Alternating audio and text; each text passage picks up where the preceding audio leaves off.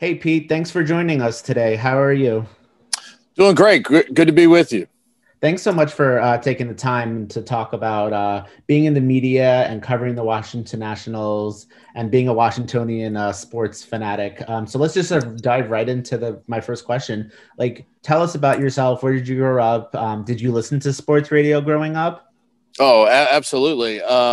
Ken Beatrice, who he was the first guy in town, pretty much along with, at one point, Phil Wood and Bernie Smilovich did a show on WTOP. Ken was doing a show on WMAL. And I mean, I was 8 years old calling into Ken's show and also calling Ken in the office as he encouraged listeners, if you can't get through, call me in the office. And he would give his office number. And sure enough, he would pick up the phone. I'd call him about 4:30 in the afternoon, and he would definitely pick up the phone and he would answer the questions. And that's, from the time I was 5, it's the only thing I've ever wanted to do. And I was very lucky growing up just outside of DC in Anne Arundel County, southern Anne Arundel County. And, for the most part, I grew up 5 years old reading the Washington Post every morning, reading the sports section before I would go to school. And it's the only thing I've ever wanted to do. I was lucky enough, Dave Johnson, who, of course, calls the Wizards games and DC United, and works at WTOP, gave me a job at WNAV in Annapolis, 20 hours a week, and doing a high school sports show from a little tiny booth inside their station over in Annapolis. And from then on, we've been off and running. Definitely lucky. You don't get this far without having some good luck come your way. And obviously, getting all the way to this level with 106.7 The Fan, opened the door for the Nationals. And I'd already been doing games for the Naval Academy since 1998. So the relationship with 106.7 The Fan certainly opened a door to do some games with Charlie and Dave with the Nationals. And, I consider myself to be one of the luckiest people on planet Earth to have done games in that World Series year and ended up with a World Series ring as a result. And, here we are hoping for baseball. Saw Davey Martinez on a Zoom call today, and we're hoping spring training is ready to go in February. Yeah, for sure. When you were growing up and starting your radio show, were people like, man, Pete, you have like the perfect voice and like the perfect pitch, or was it kind of like just working really hard, or like maybe a combination of both? I think for lack of better, I've been pretty lucky. There weren't a lot of people that got after me after my voice, when I was younger. So, I've been pretty, I think the thing that really, helped me, believe it or not, I worked drive-through at McDonald's as my first job. Wow. And working that drive-through speaker clearly gave me a chance to talk in a way that I was going to have to talk on the radio. And as a result, I think that had as much to do as anything, because that's the way I talked. When you pulled up to the speaker, I wasn't just going to take your order. I was, welcome to McDonald's. Can I take your order, please? So, nothing like being 16 years old, being on the drive-through speaker, progressing quickly through burgers and fries, I might add, to get to that drive-through speaker. And, I've been pretty lucky. I've been, every now and then you get some, you see some voice exercises and throat exercises and stuff that you experiment with a little bit just to, try to keep your voice from having an issue. So from that standpoint, I didn't really have that big of a adjustment for my voice, no formal training or anything like that, outside of just, learning how to talk in front of people in speech class. In high school, I had the best speech teacher on planet Earth. The late Paul Vandenberg at Southern High School in Anne Arundel County. He was phenomenal. And really, he told me when I was in 10th grade, he said, hey, he goes, you're different because I didn't mind getting up in front of the class. Nobody, when you're in high school, nobody wants to get up in front of the class, man. I was ready to come up in front of the class. Give me a pulpit. I'd walk around the room while I was talking. It didn't matter. I didn't mind the public speaking thing. And I think that's a lot of it. When I talk to a lot of young announcers out there, I tell them, just as Frank Herzog told me, the guy that used to do the Redskins and the Bullets, for several years when I was growing up, he came to our Board of Education in Anne Arundel County on Riva Road when I was 16. He said, either you can do this or you can't. Either you're very comfortable talking in front of people, or you're not.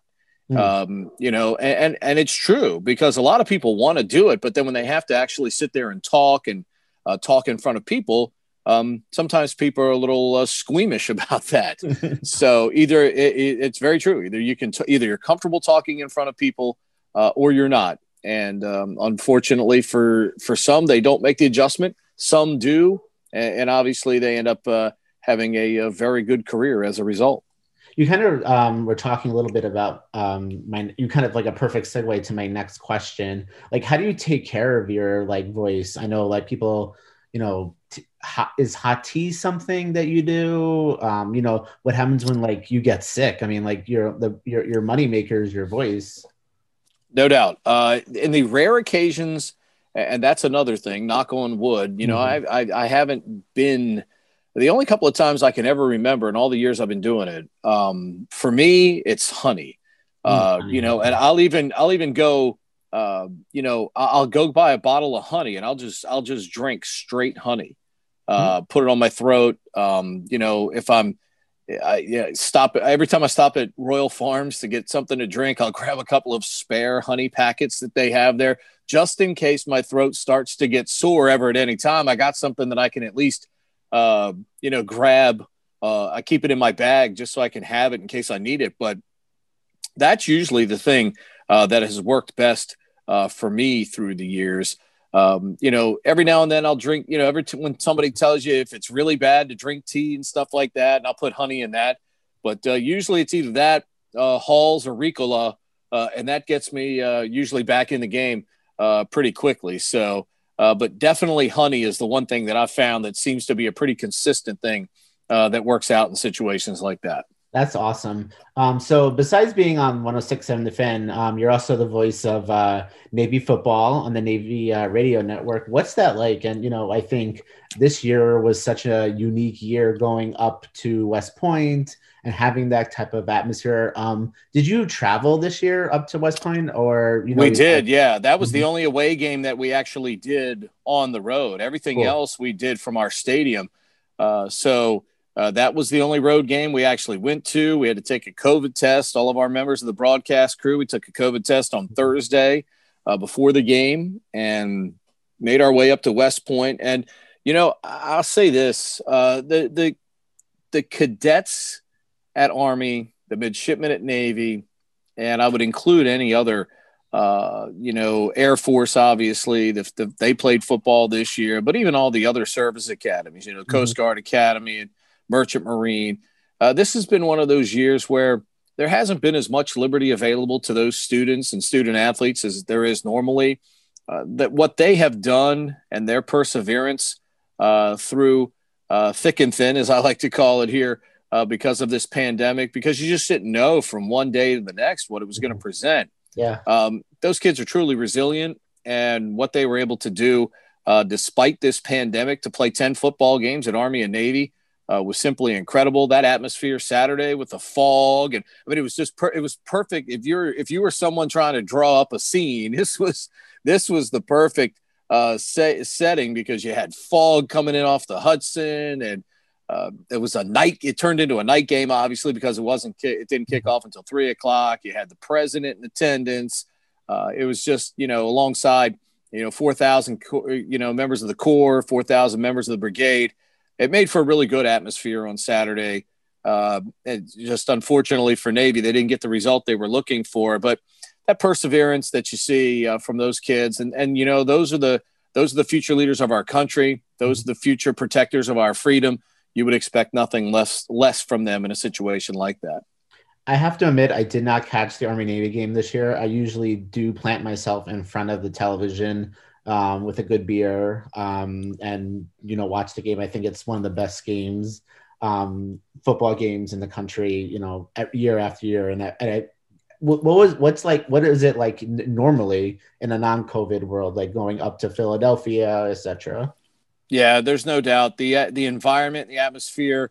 For anybody that's never attended, you should try and do it at least once. I know it's a very tough ticket to get, but the fact that you have the march on, the flyover, usually a lot of dignitaries that are there in attendance. Plus, the stadium is always sold out.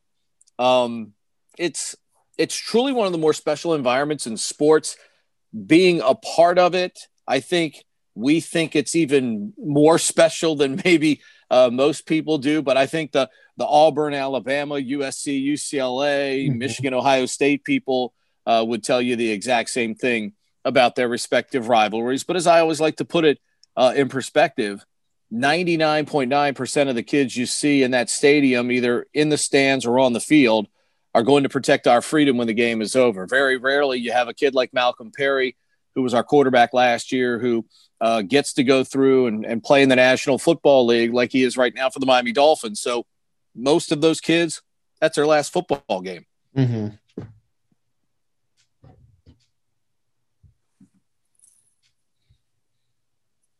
Cool.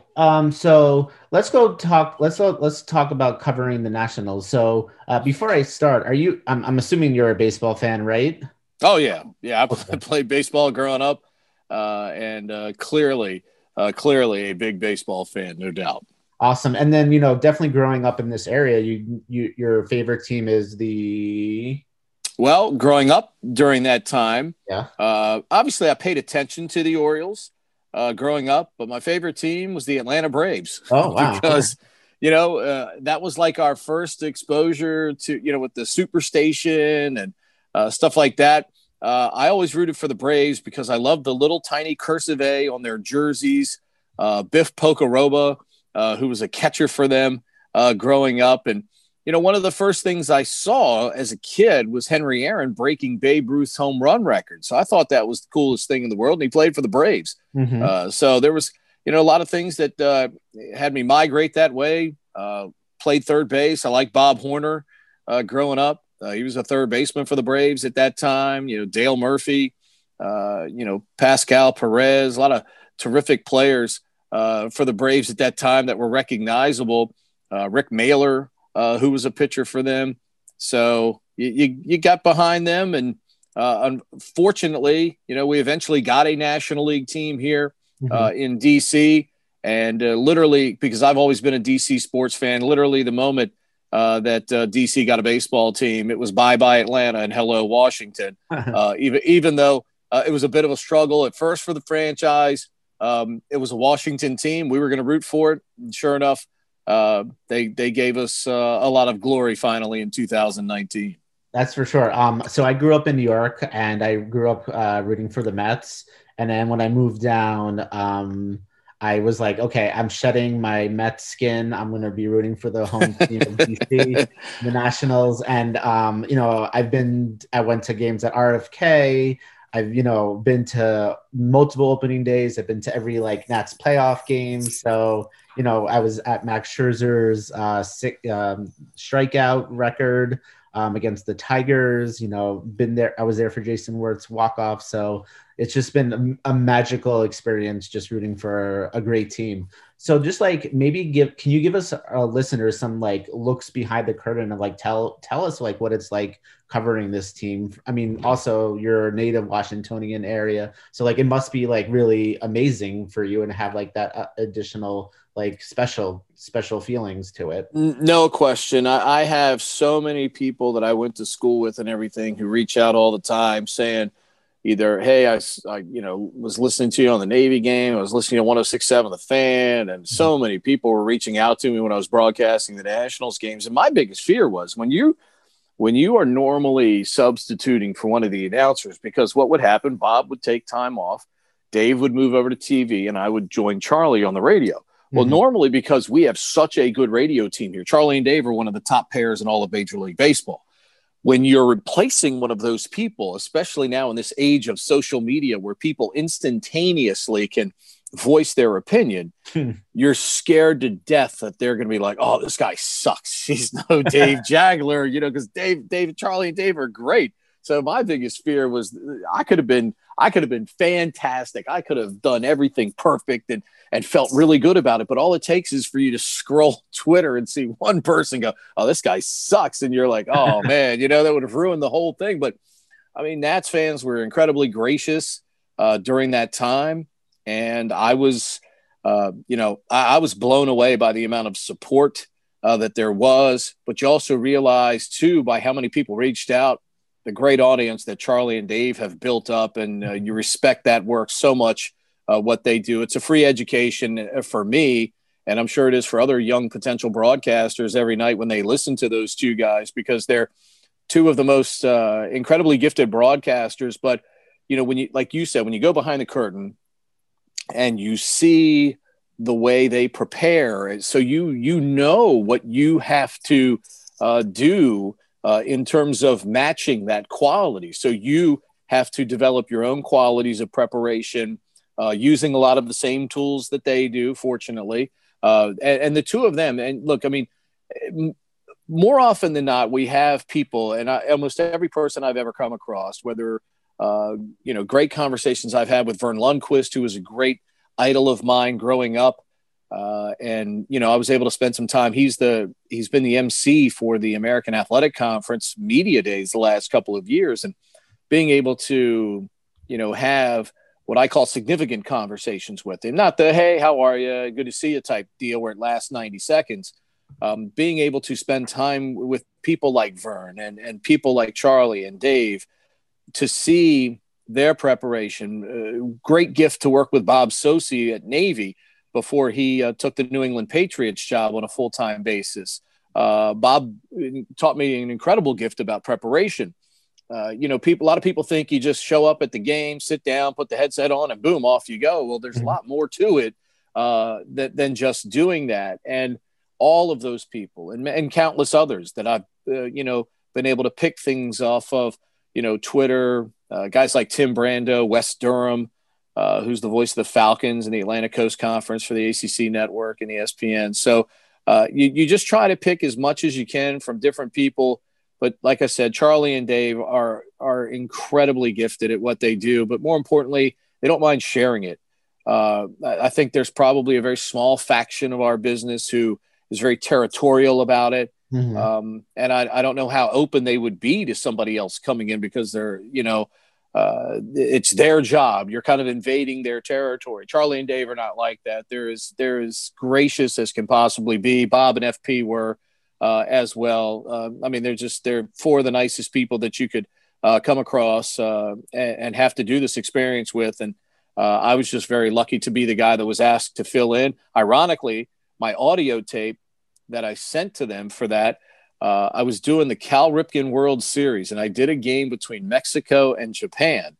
So I sent that as my audio tape, and Charlie says, yeah, you're doing Mexico and Japan like you've been following them all year, and things of that nature and stuff. So it's funny what gets you your job sometimes, and the audio that you use. But hey, it was good audio. It was clear audio. So I said, hey, let me take a chance, because I've done some Bay Sox games over on WNAV in Annapolis. So it's not like I hadn't done baseball before, but the quality of the audio for this Mexico-Japan game was so good. I'm like, man, this is probably my best shot. Let's use this. Yeah. And fortunately, the folks at the Nationals and Charlie and Dave were very welcoming. And, I got to do 15 games that year in the World Series season. It was that's awesome. It turned out to be awesome. No doubt. So like you start, like if you're doing a 7:05 game, what time are you getting to the stadium, or, like what time are you pulling your notes? Kind of pull that a little timeline for our listeners. Yeah. Ironically enough, all of my games were on the road with the exception of one. I did one game at home, but no. Yeah. Did I do one game at home? No, they're actually all the games I did were on the road. I filled in for Jerome doing the PA at home a couple of times, but those games were on the road. So, at the hotel during the day, probably starting around 10, you start to go over stuff and write some things down. And once the lineups are official, then you can really get specific about what you're looking for. As we usually got to the ballpark around 3:30, 4 o'clock, somewhere in there, depending on what time the buses were leaving to go to the stadium. Cincinnati, we were so close to the hotel was so close to the stadium, we could basically walk to the ballpark. Pittsburgh was the same thing. But that preparation process is usually starting late morning and goes with you off and on to the time you get to the ballpark, because, you can't – you have an idea, certainly with your starting pitchers, your relievers. Mm-hmm. Who is pretty much going to be in the lineup, but, every now and then you get a wrinkle thrown at you. So you make adjustments on the fly once you see what the actual official lineup is going to be. But the good thing is you do a lot of preparation work at the beginning of the series. So then you've only got to modify things as the series goes along. But that beginning of the series in particular is where a lot of the heavy work gets done, because you're preparing for an entirely new team as you pull into a new city. Gotcha. And I don't think, people, that's the one thing I did two city road trips with them. And I can only imagine what it's like when they do like a 3 city road trip and you're gone, for 10, 11, 12 days or something like that. I mean, that's a grind. And that's a lifestyle in itself that you have to be accepting of, and you have to have family and support staff around you that are supportive of that as well. I mean, the folks at 106.7 The Fan and my boss, Chris Kiner, there were very supportive. Knowing that I could take time off from being an anchor there to go on the road and do those games, and incredibly supportive. And that's, to me, that's the only way. Baseball is by far, the toughest, I think, of all the sports, because of the 162 game schedule plus playoffs. Because you got to remember, Washington's been a pretty consistent playoff contender, from about 2010 on.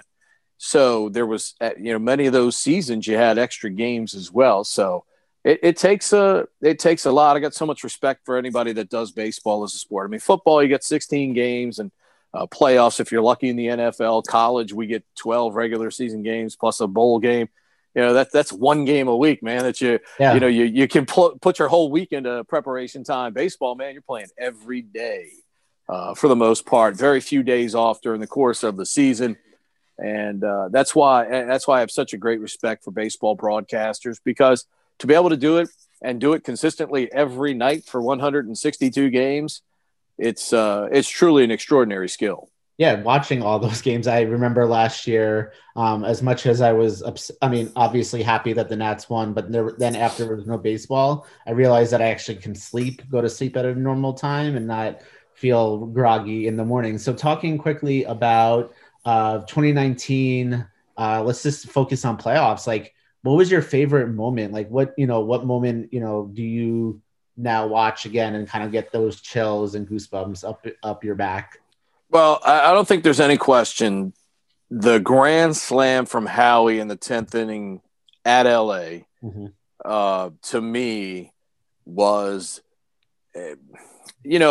obviously there are great moments during the World Series, but you got to get to the World Series. Howie doing that in the 10th inning, hitting that grand slam and and that was the moment you were like, oh my gosh, they've got something here. And they just blew the Cardinals' doors off in the National League Championship Series. But I think you also have to go back, to the wild card game and Juan's hit in, the bottom of the 8th inning. I mean, Gresham overruns the ball. They get the extra run to go ahead. People are throwing beer all over each other in the crowd and everything like that. And with that game, I was actually sitting in the crowd that night with my daughter, And, you know, just to have her be a part of that, she's 12 years old, an incredible baseball fan, loves sports, but baseball is her first love. She still walks around almost once or twice a week. She'll come down for breakfast and she'll have YouTube on her phone, and she's listening to Charlie's highlights of that 2019 playoff run. She can recite every word Charlie and Dave have said during that playoff run and all the big moments. But that's what happens when you have moments like that. Fans can remember where they were. They can remember every word, and that's what makes it so special. But seeing DC baseball fans who, for lack of things that I'll never understand, have been criticized an awful lot, as those of us that work at the Fan know.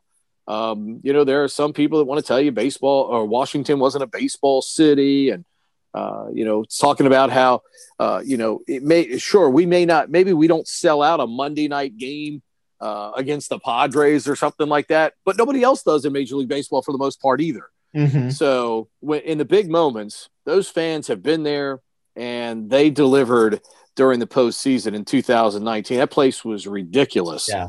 And to see people just so joyous and jovial, throwing beer. I mean, think about that. That's $12 beer they're throwing all over each other, you know? Yeah, you have to be careful. Yes. I mean, you got to be like, I just threw a $12 beer away. Oh, it doesn't matter. We're going to beat the Brewers. We beat Josh Hader. Yeah. You know, so I think those two moments outside of Game 7 of the World Series will always stick out for me. I'll tell you the other moment that will stick out for me, even though it had actually nothing to do with the actual game play, seeing the Washington fans and how they were cheering "Let's go, Joe" when Joe Ross was walking out to the bullpen from the dugout. Cool. Yeah, and that start for Max Scherzer. That shows me right then and there that Washington baseball fans get it, because it's easy to cheer when the game is going on and stuff like that. But that was a moment they're like, hey, we got to lift Joe Ross up, and we're going to do that. They were into it well before the game started, and that to me was, as much as anything, showed you that Washington has indeed arrived as a baseball city and a baseball fan base, because they understood the moment and they stepped up trying to lift up their player at that point. I thought that was fantastic. Yeah, I was I was in the stands for that. I was at Game 3 and 5 and in the LA game. I didn't go to any NLCS because I was trying to save up all my money for the World Series. So what was it like, really quickly, what was it like for you to see a World Series game, you know, for the first time, like in, you know, what was it, 86 years or whatever, you know, did you go? I'm assuming that you did, right? Oh, yeah. Yeah, okay. No doubt. Yeah, we were hosting shows from our big red box out in left field during the home games. Yeah, during the home games. And, you know, look, I mean, to be able to we see spectacles in sports all the time on TV, but to actually be there and live that and be a part of it, and to see your fans and the people that you interact with on the radio all the time and on social media all the time, but being there and sharing that moment with them was just amazing. I mean, it's just, there were a couple of times where I was, you know, I'm just like, man, I'm just looking around and taking it all in going, man, I can't believe I'm here. You know, this is our city. This is actually happening here, because let's face it. I mean, you know, until the Capitals broke through in 18, you know, we've really been heartbroken at times as a fan base, but we've been waiting a long time. You know, I mean, you go back to DC United's title run in the 90s. Before that, the Redskins winning the Super Bowl in 91. I mean, we're talking, we'd gone a long time without a lot of, you know, significant. I mean, we'd had some playoff wins and stuff like that in respective sports, but we'd never had anything significant like we did with the Capitals in 18 and then the Nationals in 19. And then to see the synergy between those two franchises supporting each other out of this was unbelievable. I thought it was genius on both sides, because, you know, you're marketing each other through your respective franchises. And I thought that was spectacular to me. I mean, what happened between the Capitals and Nationals and the synergy between those two teams that developed was extraordinary. I thought that was one of the best things that came out of both teams winning, to be honest with you. Yeah, I was in the stands when the Caps came to Nats Park with the trophy and Katie Ledecky. That was a really cool moment. Well, I don't want to take up any more of your time. I know you have a busy day, so thank you so much for spending the time with me. Where can people find you on social media, and then like when people want to tune into the radio, where can they find you there? Well, right now you can find me at 2 o'clock every Monday through Friday on 106.7 The Fan. You can find me at Pete Medhurst on Twitter and Instagram. I am not a social media snob. If you have questions or anything like that, I'd be more than happy to answer them. Questions, comments, criticisms, because it's all about doing things for the audience. You know, I'm not one of those people that feels that every time I open my mouth, what comes out of it is perfect. So even if you got a friendly criticism, we're all open to that, and we all learn from it, or at least the people that care learn from it. So, like I said, I'm not a social media snob. If you have a question or a comment, be glad to interact with you. And look, I mean, we all make each other better in many ways. So glad to interact with folks because I love sports just as much as they do, and maybe we can make the experience better for each other. Well, awesome. Thanks so much. Have a great holiday season. Hope your family is keeping safe and healthy, and hopefully we'll have some Nats baseball coming up in the spring. Let's hope so. February 17th is supposed to be the start of spring training. Hope you and everybody else out there listening has an incredible holiday season. Awesome. Great. Thanks so much, Pete. My pleasure. You know, I took some lumps when the mighty case struck out.